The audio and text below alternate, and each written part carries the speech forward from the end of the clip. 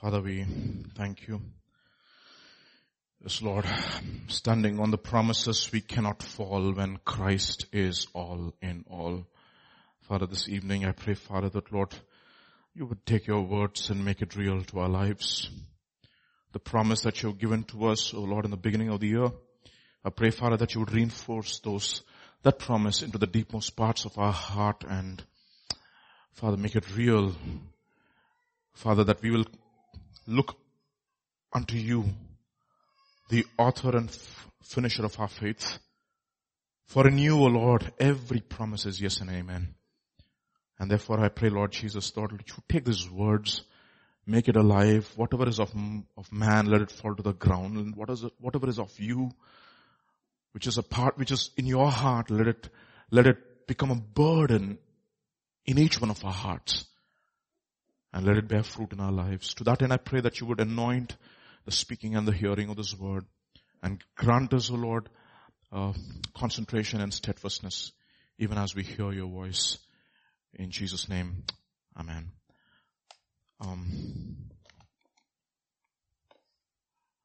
I've titled today's message as, one minute.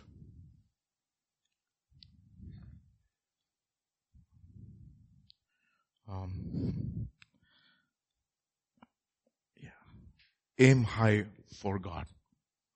Aim high for God.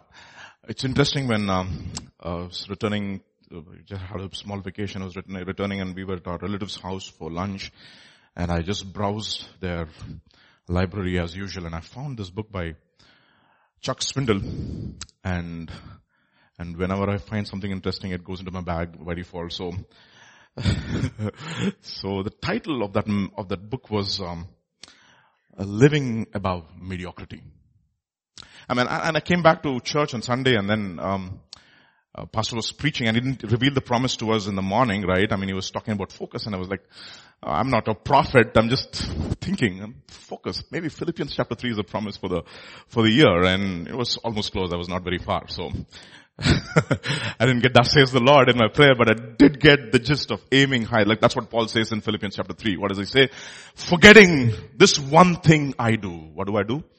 This one thing I do. Forgetting that is behind the successes and the failures and the successes of 2017 and pressing on forward and looking unto, and I press on to the high calling. It's a high calling in Christ Jesus. I press on towards that. That's what Paul says. And I was just going through the book and just found a very interesting quotation by which Chuck Swindoll quotes in his book. So I'm not plagiarizing. So he plagiarized. So I just quoted regardless. So let's see what he says. This is just like a first page. He says the greatest waste of our natural resources is the number of people who never achieve their potential. This is a very profound statement. See, Gurjara Parao is a famous Telugu poet.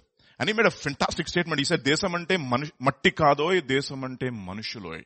He didn't say, he said, nation is not the land that you live on, it's the people that constitute. And the natural resources of the nation is not necessarily the gold and the silver, it's the people.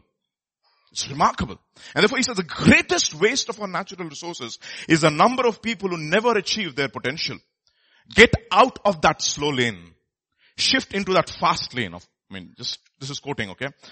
If you think you can't, you won't. If you think you can, there's a good chance you will. Statistically, okay?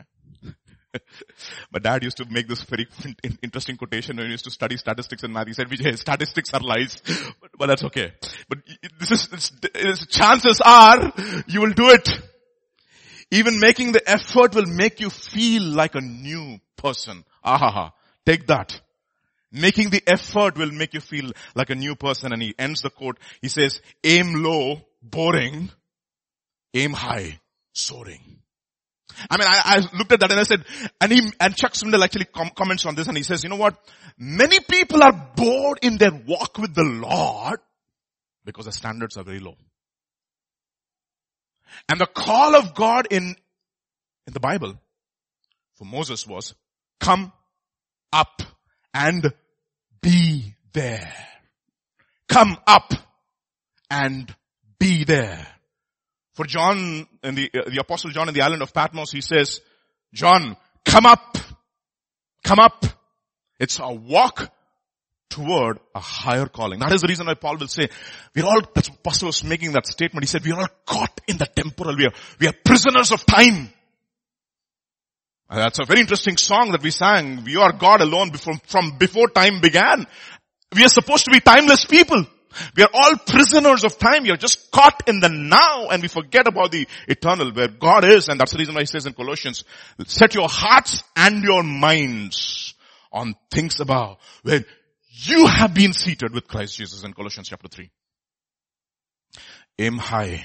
Aim low. Boring. Aim high. Soaring. How many of you thought your Christian walk was very boring last year? Chances are, your expectations were very low. See, when your expectations are high, every day is exciting. Okay, and you expectations are low, aims are low, it's boring because nothing is required of you. You just meet the status quo. You're just one of those rank and file Christians who necessarily amount to almost zero. Look at what Matthew chapter 5 verse 19 will say in Jesus on the Sermon on the Mount. By the way, there was a Rishi and I were discussing this, and he found a book where somebody wrote the 100 most famous talks in the history of man. The 100 most famous talks in the history of man. You know what's the rank one? Any guesses? Sermon on the Mount. And this is a secular book, by the way.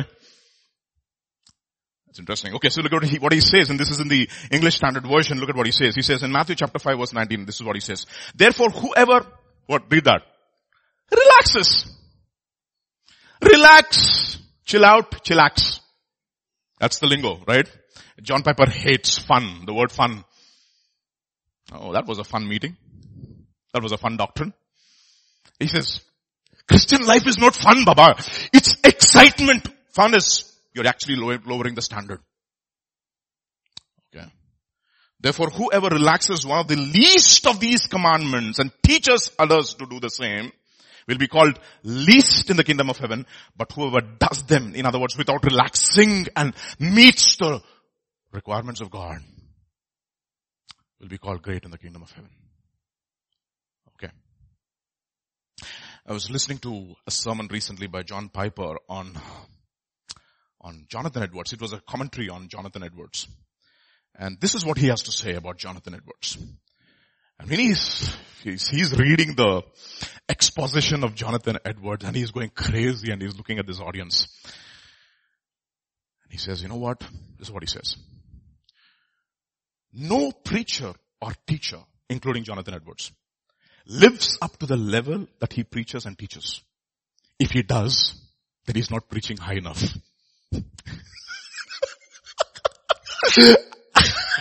You can take that with a pinch of salt, but you get the principle here. I used to really struggle with this thought when Pastor used to say, even if I'm not practicing it, I still want to preach it. Because I want to preach it for myself. I used to say, how can you have the conviction when you're preaching it at that level and not really meeting up to it? No, that was way back in Abbott's used to say that. But then of course it got confirmed recently when John Piper, in the mouth of two witnesses, everything gets established. Okay. John and James have to say the same thing.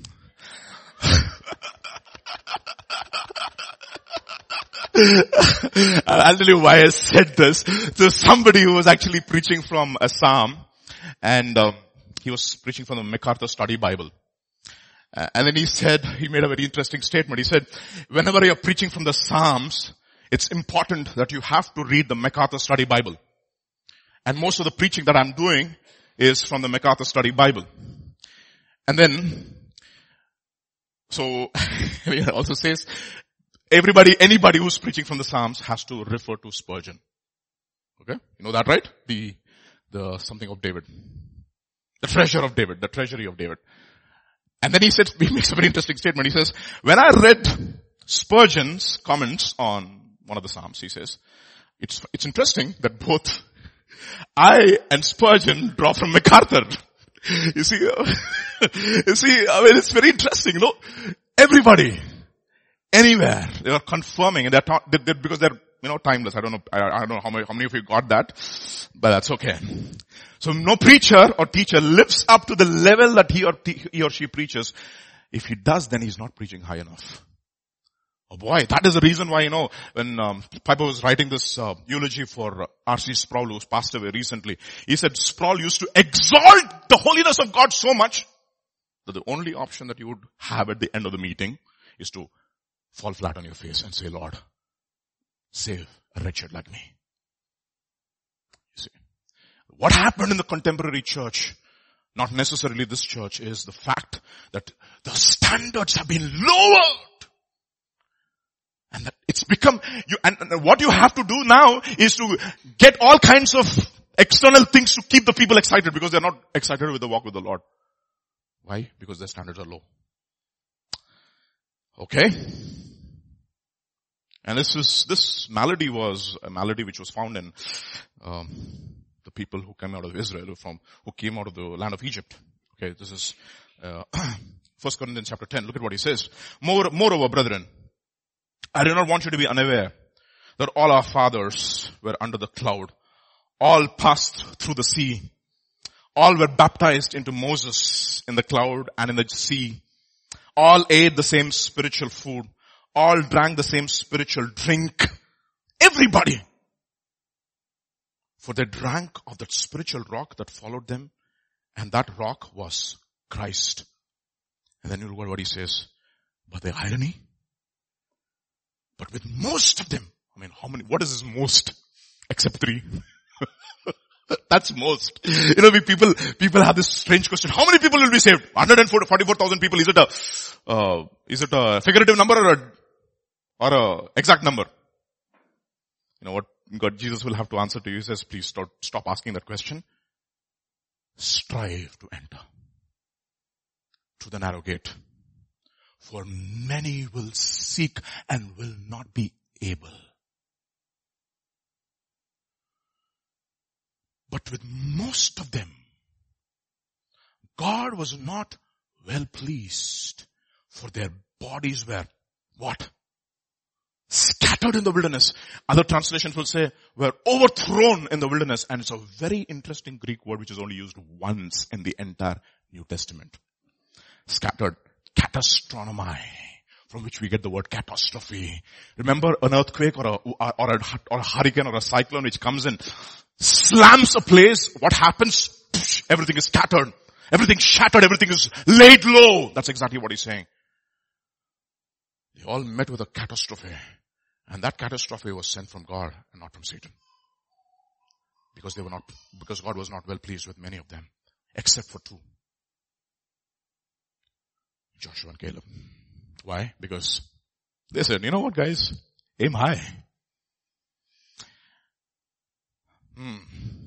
Let our lives not be a catastrophe. Okay? Because we don't please God. Many lives scattered. They don't amount to anything. Why? Because they lowered the standards. They always wanted to lower the standards. They were bored with manna.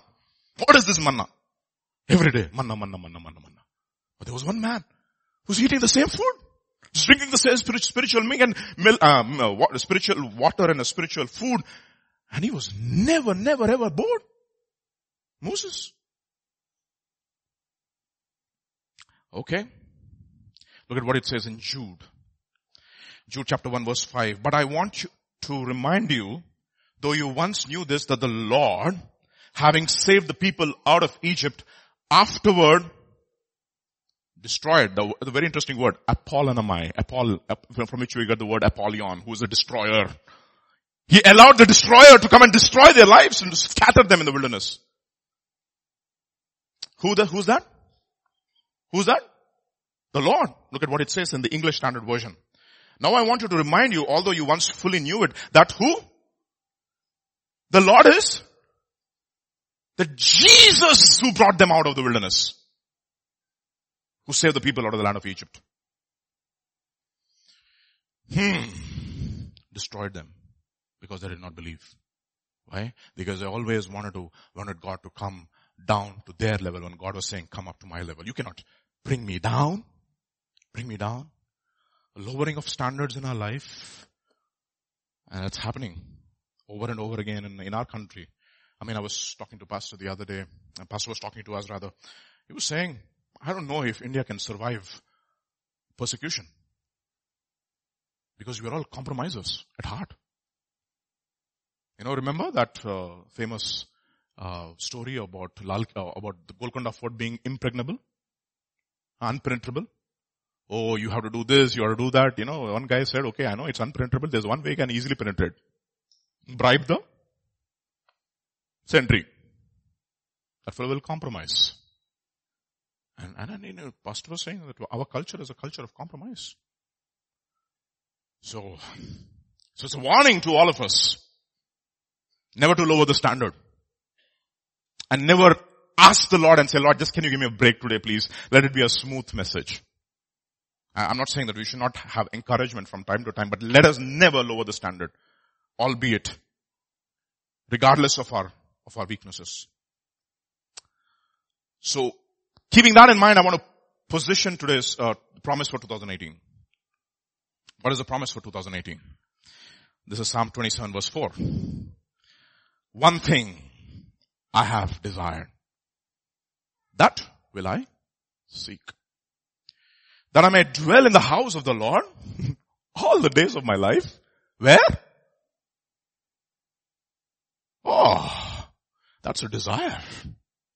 Oh, you think it's, when we look at these promises, we have emotional and we have emotional responses to promise sometimes. Oh, that's a promise. I'll come and dwell in the house of the Lord.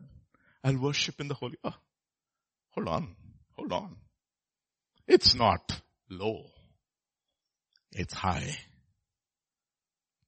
That desire is not an easy desire. He says, one thing I have desired therefore, from whom? Of the Lord, not from myself. I cannot do it in my own strength, in other words. Of the Lord, and that will I seek. To have that kind of a desire, in other words. That I may dwell in the house of the Lord all the days of my life. To behold the beauty of the Lord, really? And you got to survive? It says in Isaiah chapter 33, if I'm right, it says, the sinners in Zion were scared. Why? Who can dwell in the midst of everlasting burnings? Oh, in the house of the Lord, where preaching is absolutely on fire. Do you think it's easy? Oh no. Let's see that. That I might dwell in the house of the Lord all the days of my life, to behold the beauty of the Lord, and to inquire or meditate, that's the word, in His temple. Well, that's a promise that God said He would give. See, let me tell you something. God is sovereign. Man is responsible. Say that again. God is sovereign. Man is responsible. God says, I have chosen this guy to be a vessel of honor and this guy to be a vessel of dishonor. Pharaoh and Abraham. I will have mercy on whom I will have mercy. I will harden whomever I have hardened, whomever I wish to harden. That is the sovereignty of God. And then you'll suddenly look at that and you'll say, He is not God unjust. And Paul will say, shut your mouth. Okay, he's not going to even give you an argument for that.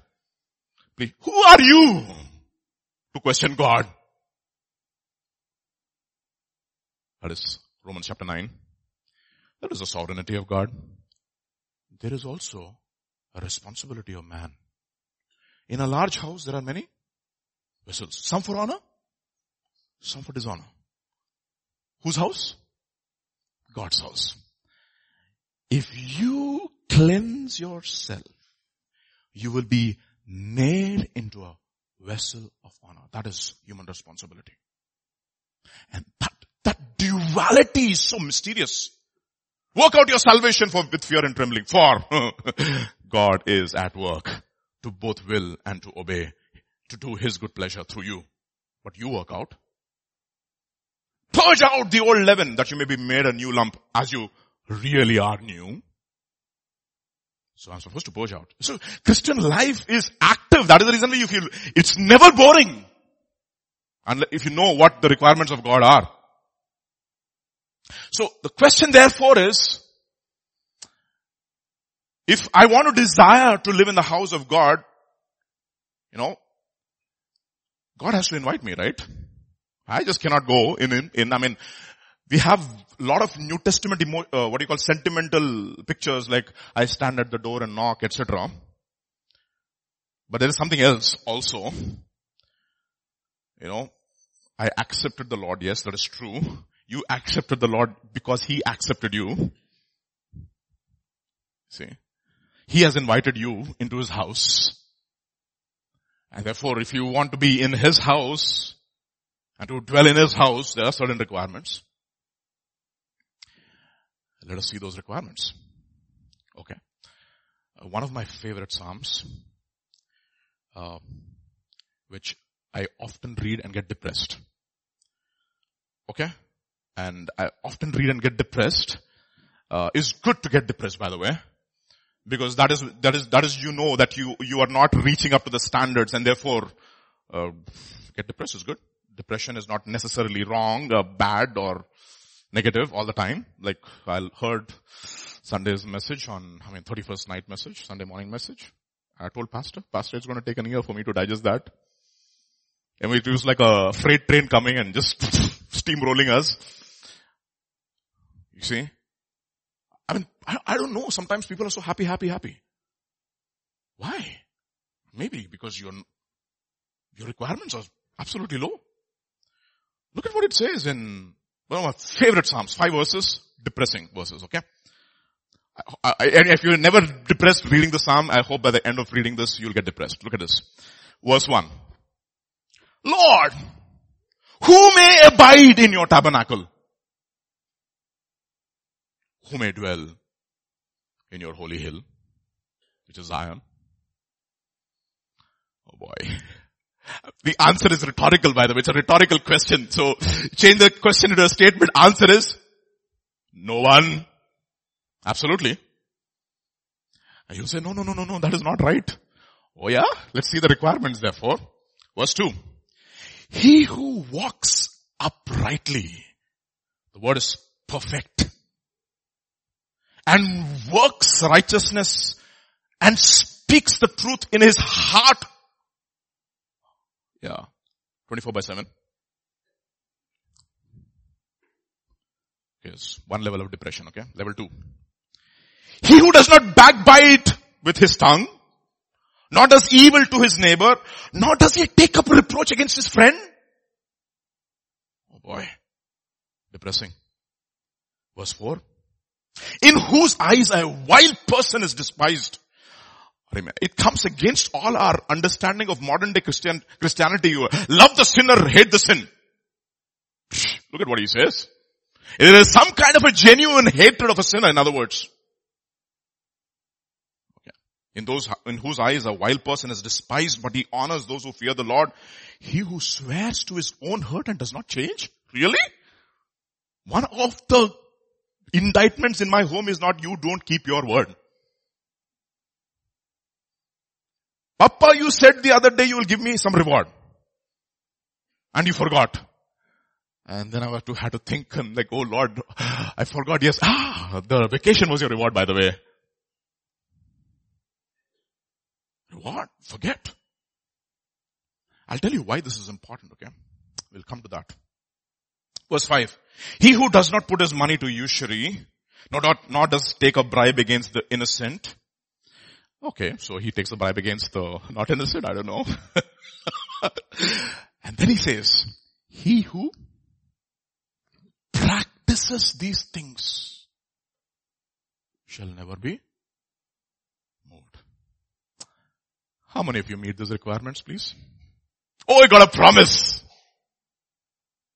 And there's automatic, the promise. Oh yes, every promise is yes and amen in Christ Jesus. Let's look at verse 1 first. Lord, who may abide in your tabernacle? The law of God is ruthless. It's absolutely ruthless. Very ruthless. I was discussing with some of you the other day. Few weeks back, Sister Auntie Catherine, if you know, she met with an accident. She fell in her home and she had a surgery. So Pastor and I, we went to visit her in the hospital to pray with her. So we were discussing, and she was in a special hospital. Okay, there's an orthopedic hospital, Uday Hospital in Hyderabad. And she was telling Pastor and I, she said, Pastor, you know what? 90% of the cases here are freak accidents. 90%. People slip and fall. That's exactly what happened to her. She was, the grandchildren came home and she walks very fast. She's extremely active for her age. She walks very fast in the home and those guys spilled water somewhere on a slippery floor and she slipped and she fell pong on her hip. No mistake of hers, by the way. And she was admitted in the hospital. And she said 90% of the cases in this hospital are this. And I was thinking about this and I was thinking about this for a while. A few days, and I was saying, how ruthless the law of gravity is. Come on! She could not even argue with gravity. Gravity, give me a break. It's not my mistake. Somebody put water. I did not see. I slipped. I fell. You can't argue with gravity, can you? Please just give me a break. No, that's what children learn over a period of time. You can't argue with gravity. For the first steps that they take, they're afraid of falling. Like when Abigail was taking a first step. 1, 2, 3. Take her. Take her. Take her, that is, okay. Take her. She's scared. Because she knows that she cannot negotiate with it. Somehow, intuitively. It's built into our system. You cannot argue with the law of gravity even if you break it without intention. Nobody breaks the law, right? Today I'm going to break gravity. And nobody does that intentionally. And you're so ruthless. The law is so ruthless. And I was thinking about that. I say, if the law of gravity is so ruthless, what about the law of God? What about the law of God? I cannot argue with the law. Just a white lie. I did not even plan in the morning. I didn't get up in the morning and said, let me lie in the morning today. I didn't say that. I didn't say, let me make a promise which I'm going to break. I didn't say, okay, let me make a promise which I'll break. No, I didn't say that. I didn't say that. Law. The reason why we do not appreciate our salvation is we do not know and we have not apprehended how ruthless the law is. Moses brought the law. 3,000 people died. Oh, saints. Never lower the standards of God. Even if it is a small breaking of the moral law of God unintentionally. That's what happens in the book of Leviticus. He says, if you build a home and you don't put a parapet wall, and one guy comes to your home and he stands there and he falls, you're guilty. You'll say, Baba, I didn't even ask him to go upstairs. My landlord is very careful. He said, Vijay. No going on the stairs, no passing this line. And one day when I passed, he said, this is unacceptable. Thank God for landlords like that. They discipline us. You cannot argue, can you? You can't. You have to pay the price. And what is the wages of sin? Death. Even if it's unintentional. You know what that fellow has to do? He has to come and give a guilt offering for unintentional sin. Sins of ignorance. That means somebody innocent has to die in your place. What you're essentially telling, you're saying that the punishment which was due you is passed on to this innocent animal. Oh, saints. The law is ruthless. So therefore, who can abide in the holy hill of God? Answer? Nobody. Look at about Matthew chapter 5 verse 17 and 18. This is what Jesus has to say. He's going to make us even more depressed, by the way. Do not think that I have come to abolish the law or the prophets. I have not come to abolish them, but to fulfill them. For truly I say to you, until heaven and earth pass away, not even an iota, not a dot. I mean, if you even break even the smallest of the commandments unintentionally, you have to pay the price.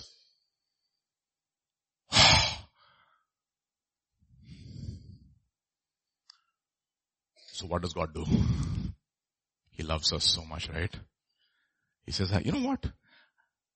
I know you guys, that's the reason why when Martin Luther was reading about the righteousness of God and he was looking at the righteous requirements of God, somebody asked Martin Luther, do you love God? He said, love God? I hate him. Look at his righteous requirements. What is this? Nobody. I'm actually a good guy. I'm a monk. And if he can't stand a chance, how much more you and I?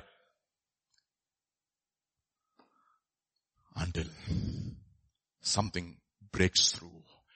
Somehow somebody has to fulfill the right requirements and the just and the righteous requirement of the law for whom? For us. And who does that? Look at what it says in Romans chapter 8 verses 3 and 4. For God has done what the law, weakened by the flesh, could not do. How did he do it? By sending his own son in the likeness of sinful flesh. And he condemned our sin in his flesh. In order, you see that? In order that the righteous requirement of the law may be fulfilled in us who do not walk according to the flesh, but according to the Spirit. So God sends his son. He kills him on the cross. That is the reason why he says, behold the Lamb of God who takes away the sin of the world, the Passover lamb. You remember when Jesus was 12 years old, they go to the festival every year and then he gets lost during which festival? He gets lost in which festival? During which festival?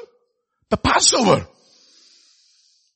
That was the lamb's blood which was slain and the doorpost was, the blood was applied to the doorposts so that the angel of death can pass over. And then he is asking the scribes, Passover lamb, okay. Who is this talking about? Who is this talking about? He's actually talking about him. And then he asks them questions and gives them answers. And they're amazed. Because the very Passover lamb who's going to take the sin of the world has come into the temple. See? That is the reason why you don't understand how justification is, brothers saints. What an incredible gift it is. In order that the righteous requirement. Look at another passage in Hebrews chapter 10 verse 19 onwards. Therefore, brothers, since we have confidence to enter the holy places by the blood of Jesus, by the new and the living way. You see that? The word blood of Jesus, which speaks a better word than the blood of Abel. He pleads for us. But the new and the living way that he has opened for us through the curtain, that is through his, what? Flesh. He condemned our sin in his flesh so that we can approach God and now we can come boldly into the Holy of Holies so that we can obtain mercy and grace in the time of need. Why? Because God has paid the penalty for our sin and now we have access. Thank God for that. Thank God. Otherwise, who can? Who can? Who can? None. Except through the blood of Jesus. Okay, so look what he says. And since we have a great high priest, therefore, brothers, since we have confidence to enter the holy places by the blood of Jesus. Yeah, holy places meaning he's talking about the outer courts and the holy place and the most holy place, yeah. By the blood of Jesus, because every separation there's a veil that has to be torn, by the way. You know that, right? Between the outer courts and the holy place there is a veil.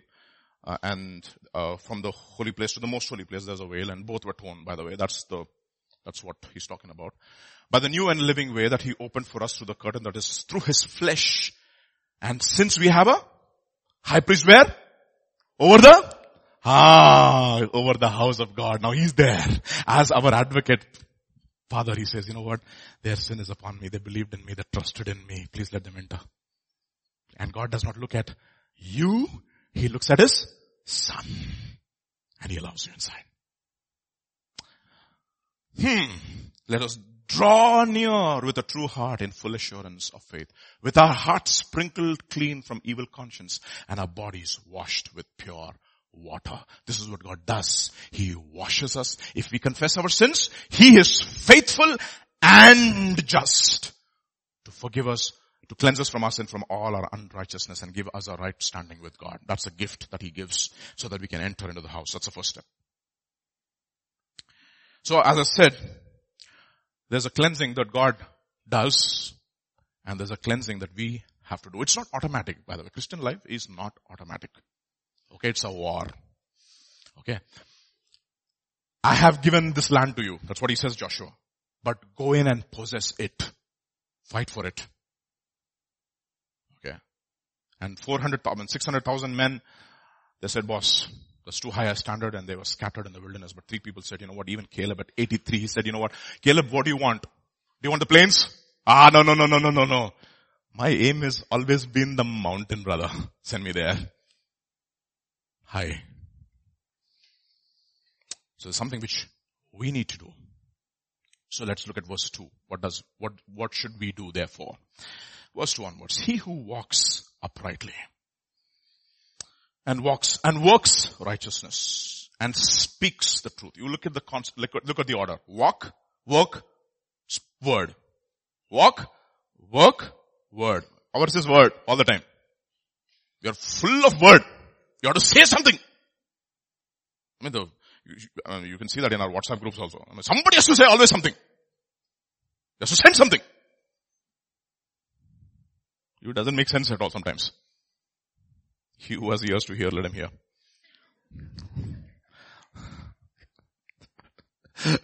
I really sometimes say, Baba, you have so much to say. And so, stop! What does God say?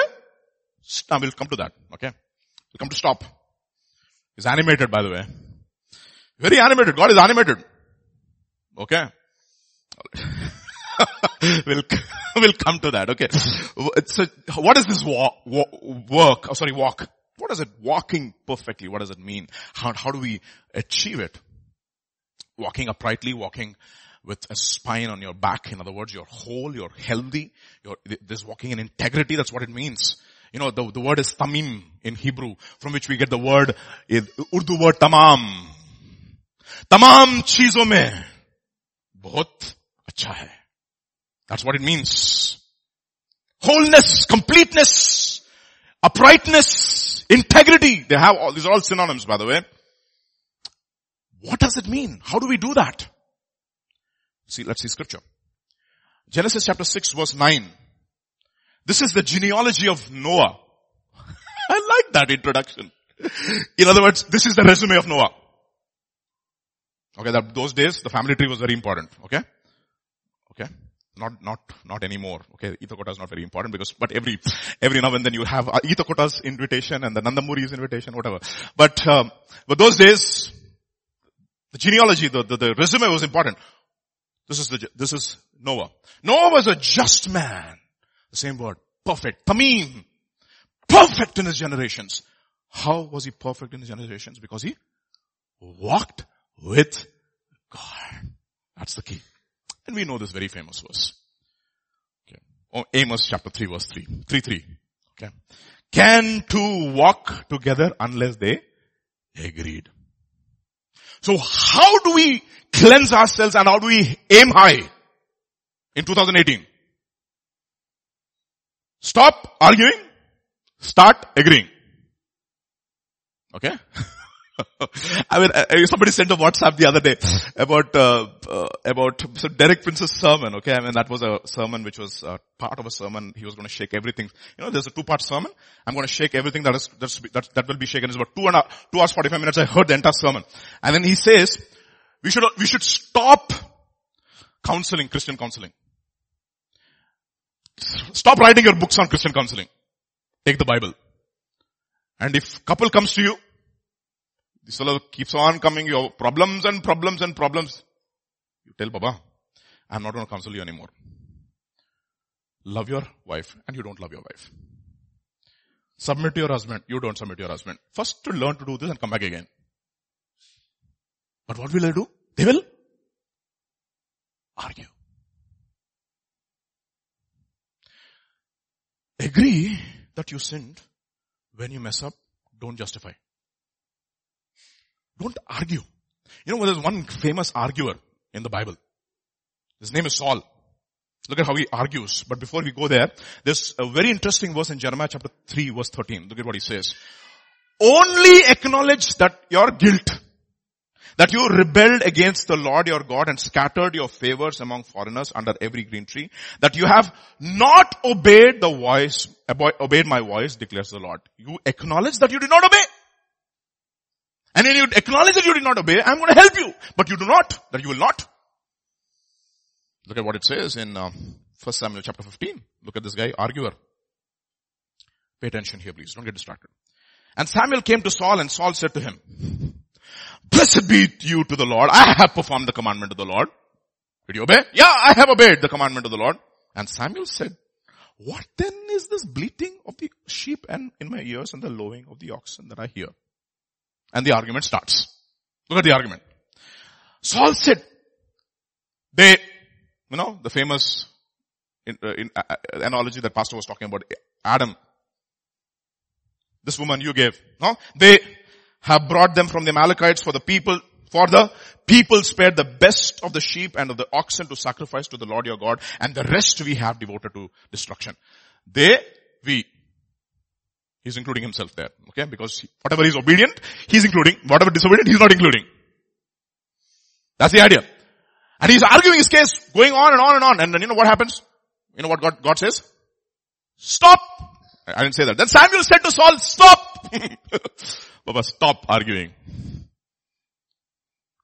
I will tell you what the Lord said to me this night. I tell you sometimes, you know what? We need to, our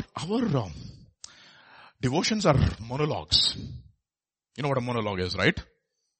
You're going on and on and on and on and on. God says, stop. This year, stop. And stop, I will tell you the Lord said to me this night. And he said, I will tell you what the Lord said to me this night. And he said, speak. And Samuel said, though you were little in your own eyes, are you not the head of the tribes of Israel? The Lord anointed you king over Israel, and the Lord sent you on a mission and said, go and devote to destruction the sinners, the Amalekites, and fight against them until they are consumed. Why then did you not obey the voice of the Lord? Why did you pounce on the spoil and do what was evil in the sight of the Lord? And what is the argument again? Saul said, I have obeyed. See that? Arguing. I have obeyed.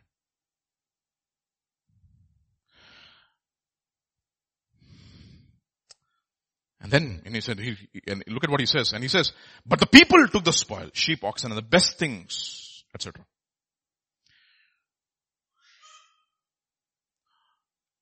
And then, of course, you know the story. Saul said to Samuel, I have sinned, for I have transgressed the commandment of the Lord and your words, because I feared the people and obeyed their voice. Now therefore, please pardon my sin and return with me that I may bow to the Lord. Never acknowledged that he disobeyed. Never. Never. Think about it, no? How many times in 2017 when we know that we have disobeyed, we argued with God? Argue. I didn't do this. I didn't do it. I did it. I didn't do this. And you know that you actually transgressed. Arguing. Stop arguing this year and agree with God this year. Let your arguments become less and less. Let your obedience become more and more. Agree with him. When you say, Lord, I disobeyed, say, Lord, I disobeyed your voice. Acknowledge it. He says, just acknowledge your guilt. I'm not here to condemn you. Don't argue with me. It's very interesting, no? I mean, how children learn this. How interestingly they will learn to argue their disobedience. I remember my two children, okay, I can use their example when they're young or after they grow big. They'll be upset with me. Okay. They have a bathtub, I told you some time back, right? Bathtub, and I tell them not to step into the bathtub and make it dirty. Okay, one day, both of them were in the bathtub with their feet and got it completely dirty. And I came into the bathroom and I said, Abigail, don't get into the tub with your feet. Abigail's argument. Okay, that was not my idea. you know, she said, it'd be a great idea if we put our feet into the bathtub. And therefore, both of us put the feet into the bathtub. And I'm looking at her. You know, sometimes, we're so good at arguing our case. We actually insult God's intelligence.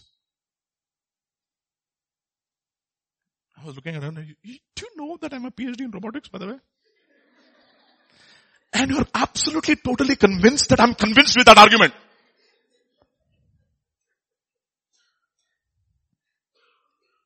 Unbelievable. I remember that, if you've seen the movie Godfather, okay, the last scene, one of the scenes when he's getting rid of all his enemies, he comes to him and he says, the guy is getting killed. I didn't do it. He says, I like you as a brother, but don't say that you didn't do it. You're insulting my intelligence. And most of us insult God's intelligence by saying, Lord, I did not do it. I did not do it. We give arguments so that we can buy our case out.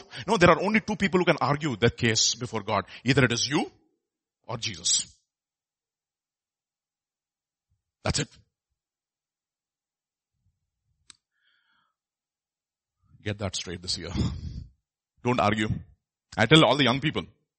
I say, Baba, your arguments, you're telling reasons as to why you disobeyed that.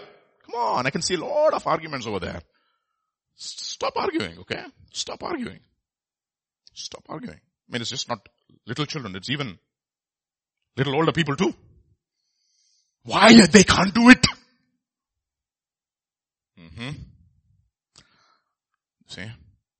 Don't argue a case. Let God argue your case, and He will only argue your case when you say, Lord, I disobeyed. That is the reason why the Pharisees and the tax collectors, you know what? They say they justified God by getting baptized in the waters of baptism, but the Pharisees and the tax collectors rejected the counsel of God, and they did not justify God. And they were rejected the counsel of God, and therefore the baptism. Because, when you have to get baptized, you have to publicly confess your sins. And those people were, no way. They will argue. Stop arguing this year. Start agreeing. So whenever you sin, acknowledge that you disobeyed. Do that every day of your life. Don't argue with God. Don't insult His intelligence. Don't. He sees everything. He sees everything. And you're saying, that's the reason why He says, but John will say, if you say that you have not sinned, you make whom a liar? No. You make him a liar. And his truth is not in you. Okay. Second is, trust in the Lord. Wait for Him. Look at what it says in Genesis chapter 17. This is again in the context of walking. When Abraham was 99 years old, the Lord appeared to Abraham and said to him, walk before me and be perfect.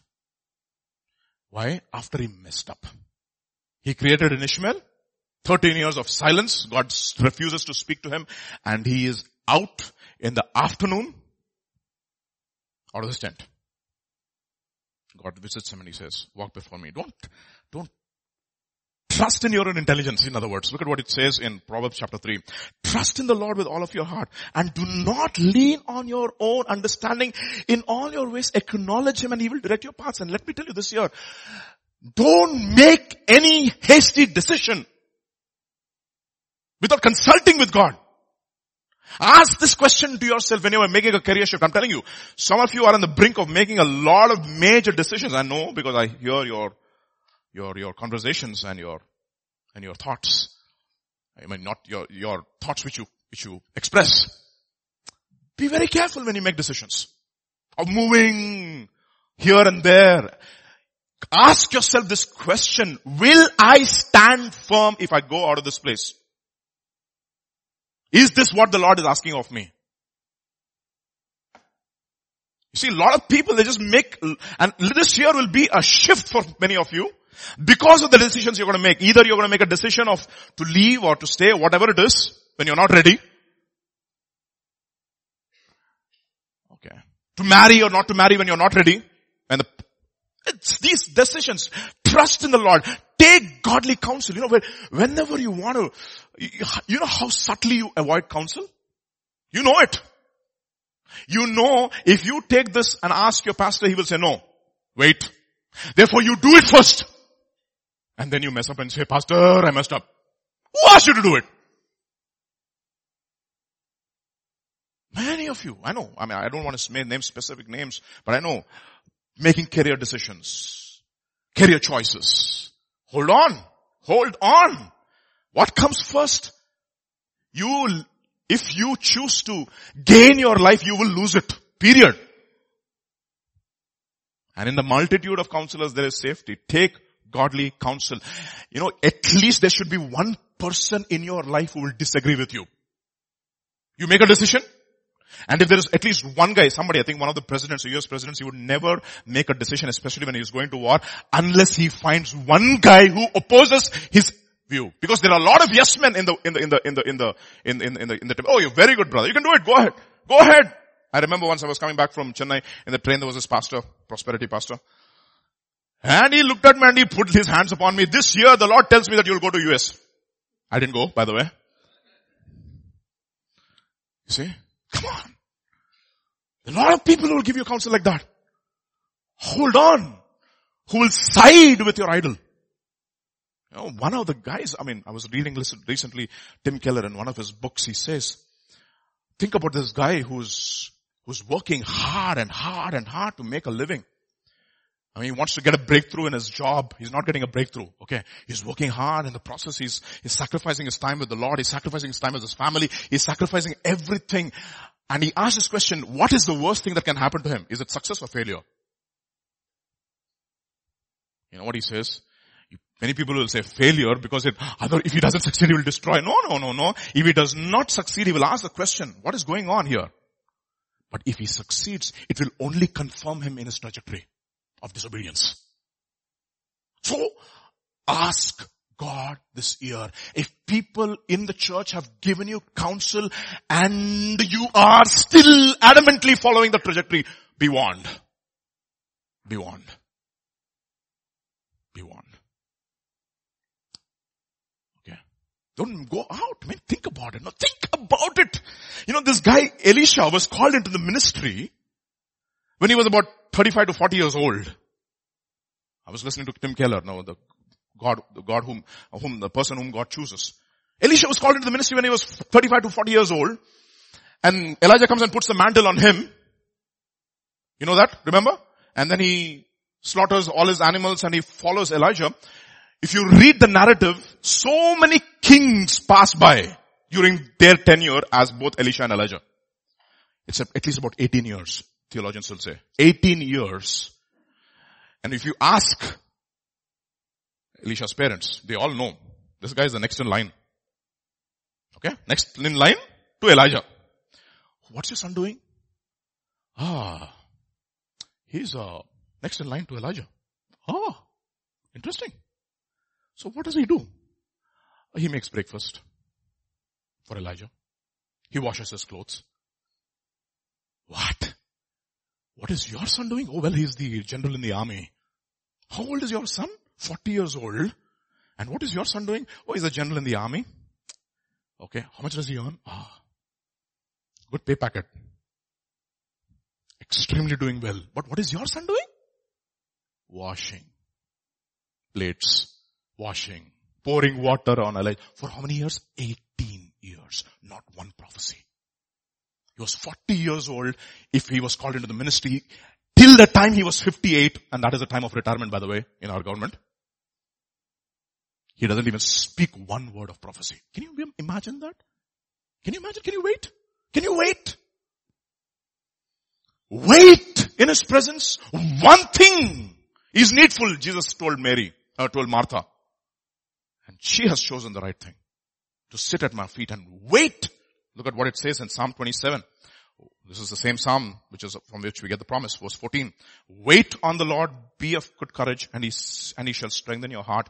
Wait, I say, on the Lord. Wait. Don't be in a hurry to make decisions in your life.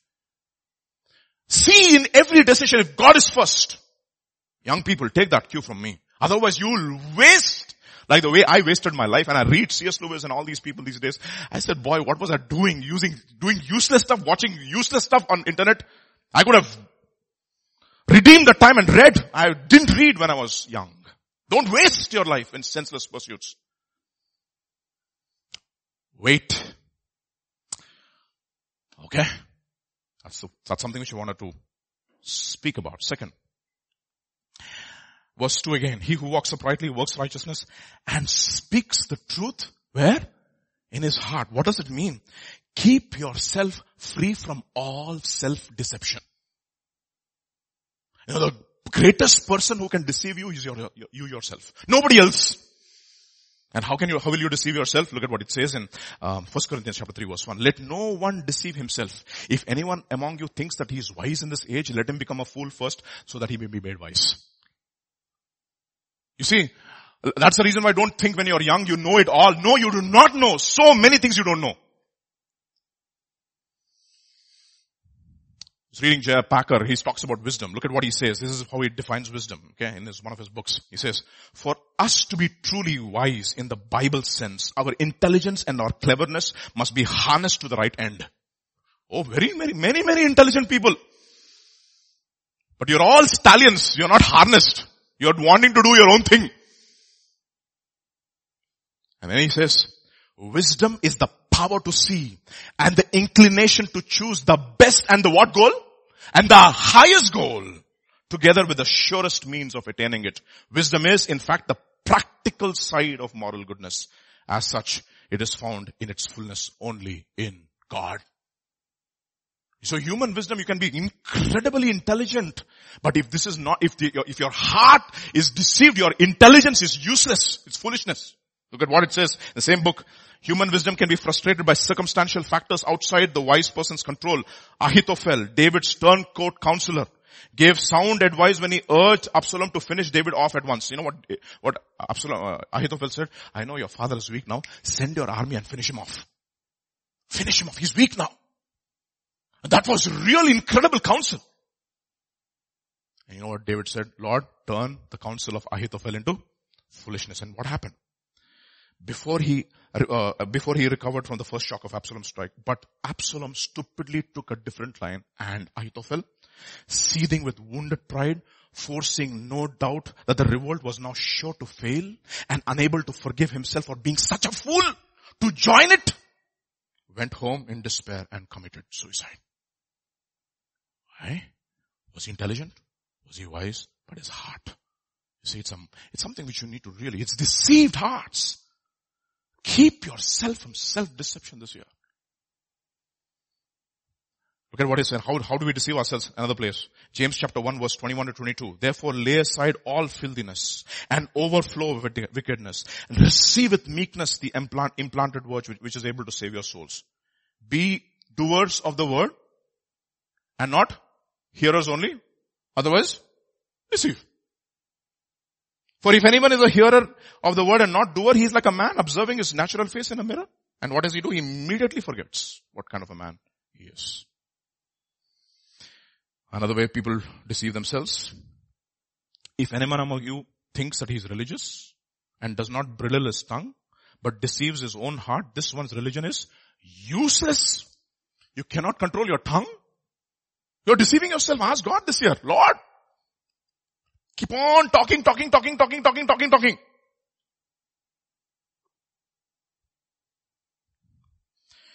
greatest instrument is a weapon, by the way. Look at what it says in Romans chapter 6 verse 13. Do not present your members as instruments of unrighteousness to sin, but present yourselves to God as being made alive from the dead, and your members, especially your tongue, as instruments of righteousness. Look at what it says in Ephesians chapter 4 verse 29. Don't let any unwholesome talk come out of your mouths. Okay. But only those things which will build others. Another place. Let not corrupt talk come out of your mouths, but only such as good for building up, that it may give grace to those who hear. Another place, the same, another translation. This is the Berean Study Bible. It says, but only what is helpful for building up the one in need and bringing grace to those who listen. When you open your mouth, will it bring grace to those who listen? It's a question. this gives us a perfect position for the verse 3. The next verse. Look at what it says in verse 3. Psalm 15 verse 3. He who does not backbite with his tongue. You know what this word backbite is? It's a very interesting word. You know what it means? To spy. ABN Andhra Jyoti. Investigative journalism. What is it? ABN Andhra Jyoti, we report, you decide. That is the principle of many people in the church. What they do? They do investigative journalism. Espionage. What is other person doing? Just always. मुझे जानना चाहिए तुम्हारे जिंदगी में क्या हो रहा है, बताओ. I want to know. It's interested. Yeah, I've seen that, I just hear it. I'm not pointing at it. I just listen to this. Oh, this person is like that. This is how they treat their children in the home. This is how they bring up their children. I see that. That's all, reporting news. Investigative journalism. We report, you decide. Think about it. This year, stop it.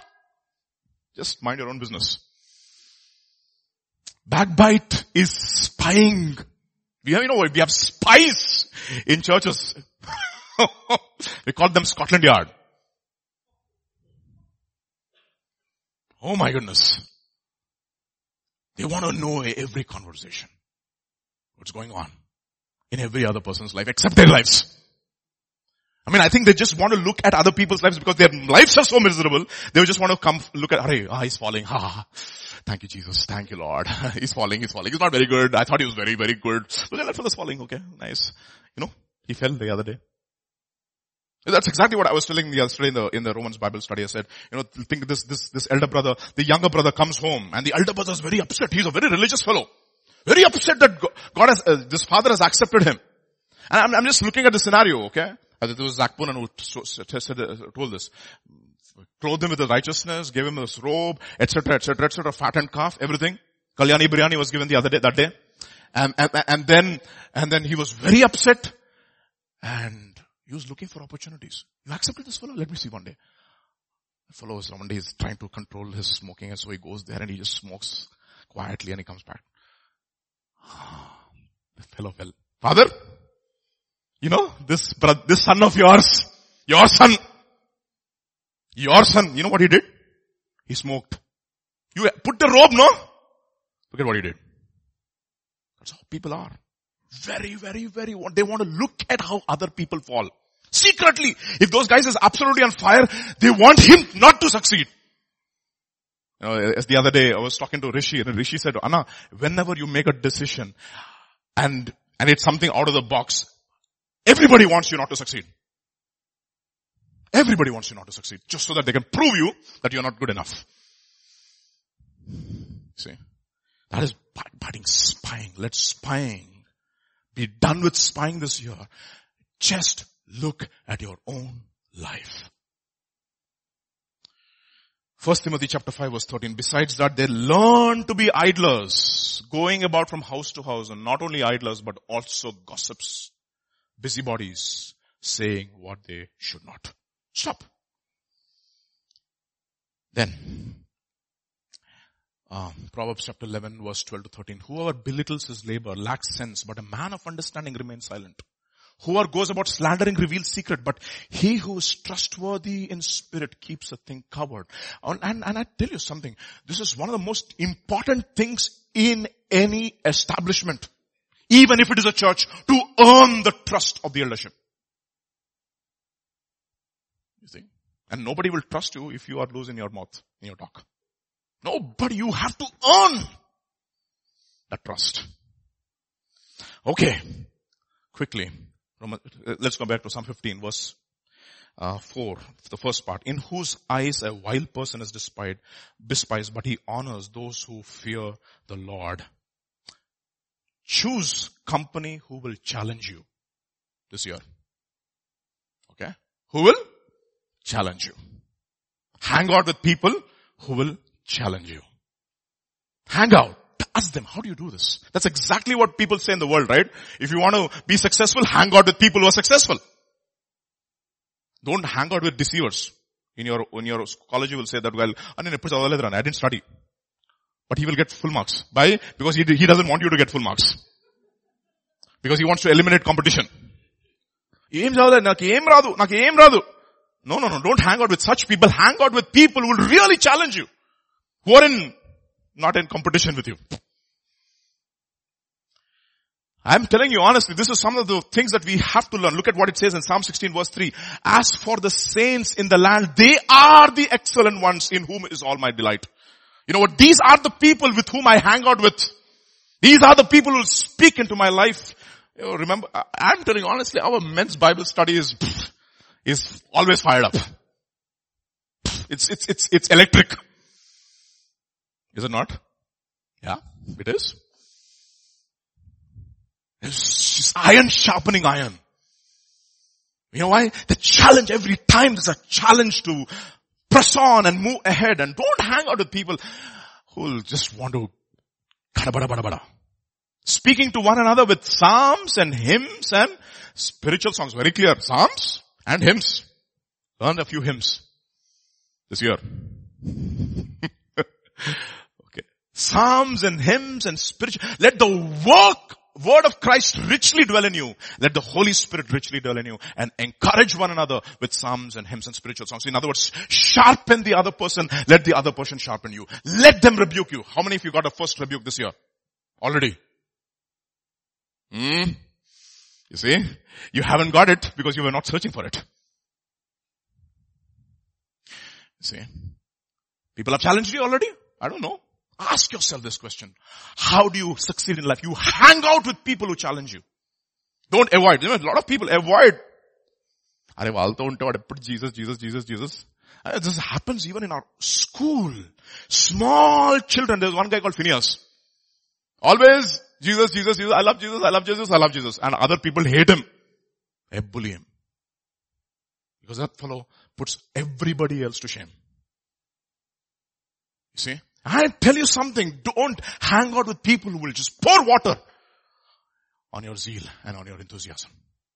But will harness it, who will correct you, who will love you, who will rebuke you, who will speak the truth into your heart with love. Look at this. Proverbs chapter 27 verses 5 to 6. Better is open rebuke than hidden love. Faithful are the wounds of a friend. Profuse are the kisses of the enemy. But what does a friend do? He wounds you. I like the statement Pastor keeps telling me, whenever I meet him, he says, Vijay, I might have hurt people, but I never harmed them. Fantastic. It hurts. Truth hurts. Faithful. Another place. Psalm 141 verse 5. Let the righteous give me a pachkad. That's exactly what, what's his name, Nehemiah did. You come here, you fellas. Toward a beard, give them one shot. Don't do that. People in GSS are very, they're very Old Testament types, okay? Let the righteous smite me in kindness and reprove me. It's oil upon my head. Wow. How many of you thought that slapping on your face was oil on your head? Do not let my head refuse it. That is rebellion, you see. Do not let my head, what? Refuse it. For still my prayer is against their wicked deeds. Let people smite me, Lord. Let the righteous smite me. Let them speak to me. You have to really, this is high calling, saints. Don't let people, I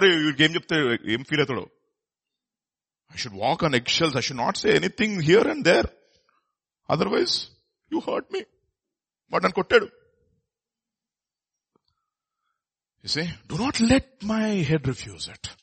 Look at another place. Look at what it says, Proverbs chapter 20:30. This is easy. 20:30, okay? Stripes that wound scare away evil, and strokes reach the innermost parts. Oh, this is fantastic. You want stroke, there's strokes reach, I think, lopal kelindi adi. It's making sense now. Ask the question, why this has happened to me when God has smacked you? Don't be angry with God. Okay, another proverb. He who rebukes a man will afterward find more favor than he who flatters with the tongue. Yeah, that's exactly what I tell my parents. Thank God for my parents. They spanked the daylights out of me. They found favor in my eyes now. Really, honestly. And the pastor was keep telling about his father. Thank God for my father. He inculcated discipline into my life. And now he says, my father has found favor in my eyes. See? Choose company which will challenge you, saints, this year. Let the mark be up. Don't lower the standard for yourself. And be a mediocre Christian. Finally, he who does not put out his money at usury. Don't be a calculated giver.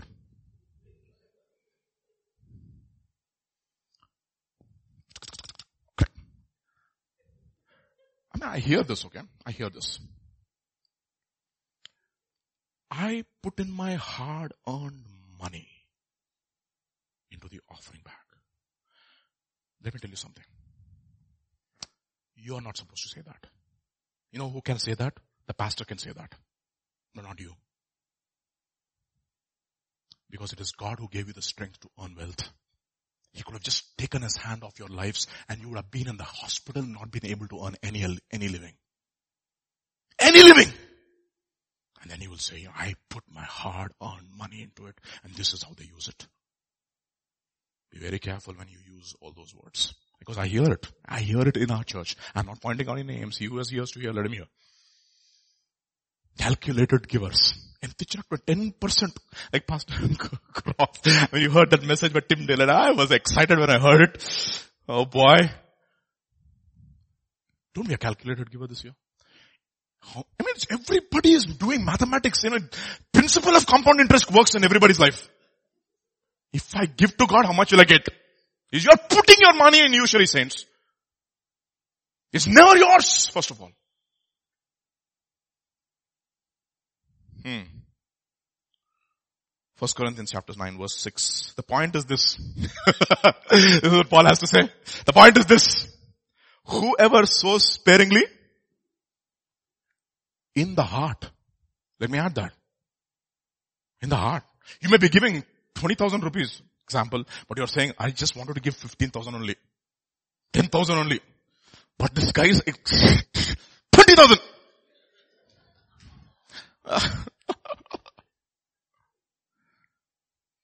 You know what will happen? Only that 10,000 or 15,000 is accepted. 5,000 is gone. The church has become rich, but not you.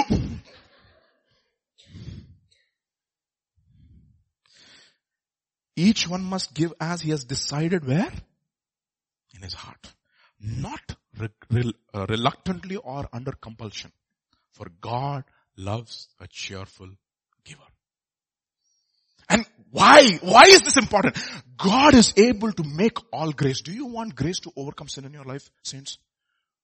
Do you want grace so that you can get a revelation when you read the scriptures? Be faithful in your giving. Oh my goodness, you see? He who is faithful with unrighteous mammon will be faithful with eternal riches too. And eternal riches is God himself. He who does these things shall never be moved. Aim high for God, saints. Aim low, boring. Aim high, soaring. Let the standards be high this year. Let yours, increase yourself. Let God say, God will do it for each one of us if you're sincere. He will allow situations in your life to raise standards. Please raise your standard for giving. Raise your standard for praying and taking risks for God. You need to understand, if you want to win with God, you have to lose with the world. There is no two ways about it. You cannot just have everything best in the world and you cannot also have the best in the kingdom. No way. He who loses his life will gain it. That's the principle in the kingdom. This is for all those people who make choices as a career. అక్కడికి వెళ్తే my field is here. Hold on. Ask God. I was also like that. I wanted to get out of this place. But restraints. You know why? Not because God forced me. Because I said, Lord, I choose you. I choose you. Aim high, soaring. Aim low, boring. And then what will happen? You'll start dwelling in His house and you will understand what this promise is, to dwell in God's house. Okay, let's pray. Father, we thank you for speaking to our hearts.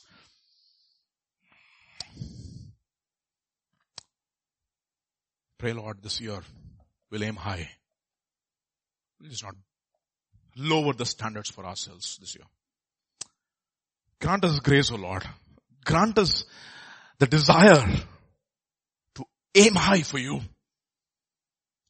Grant us the boldness and the faith that we will make choices for you. That we will be like Abraham. We will be going not knowing where we are going, but we know because we are looking up to that heavenly kingdom, because our citizenship is not here, O Lord. That is where our high calling is, O Lord. It is to gain you, to choose life. And to choose life is to choose you, O Lord. And enable us, Lord Father, to aim high this year. Enable us to be sick and tired of our mediocre Christian lives. Even if it was above average last year. Even if we were good last year. I pray, Lord, this year, O Lord, we will not be satisfied. That there will be a holy dissatisfaction in each one of us. You will create that craving, because, Lord, we in ourselves cannot even generate that cravings, O Lord, unless you give us those cravings. I pray, Lord Father, that we will truly be blessed, for we will hunger and thirst after you, after righteousness. And you said, Lord, we will be filled. Fill us this year, O Lord. Fill us this year. Use us, O Lord. We thank you, we praise you, we give you glory. In Jesus' mighty name, amen. Amen.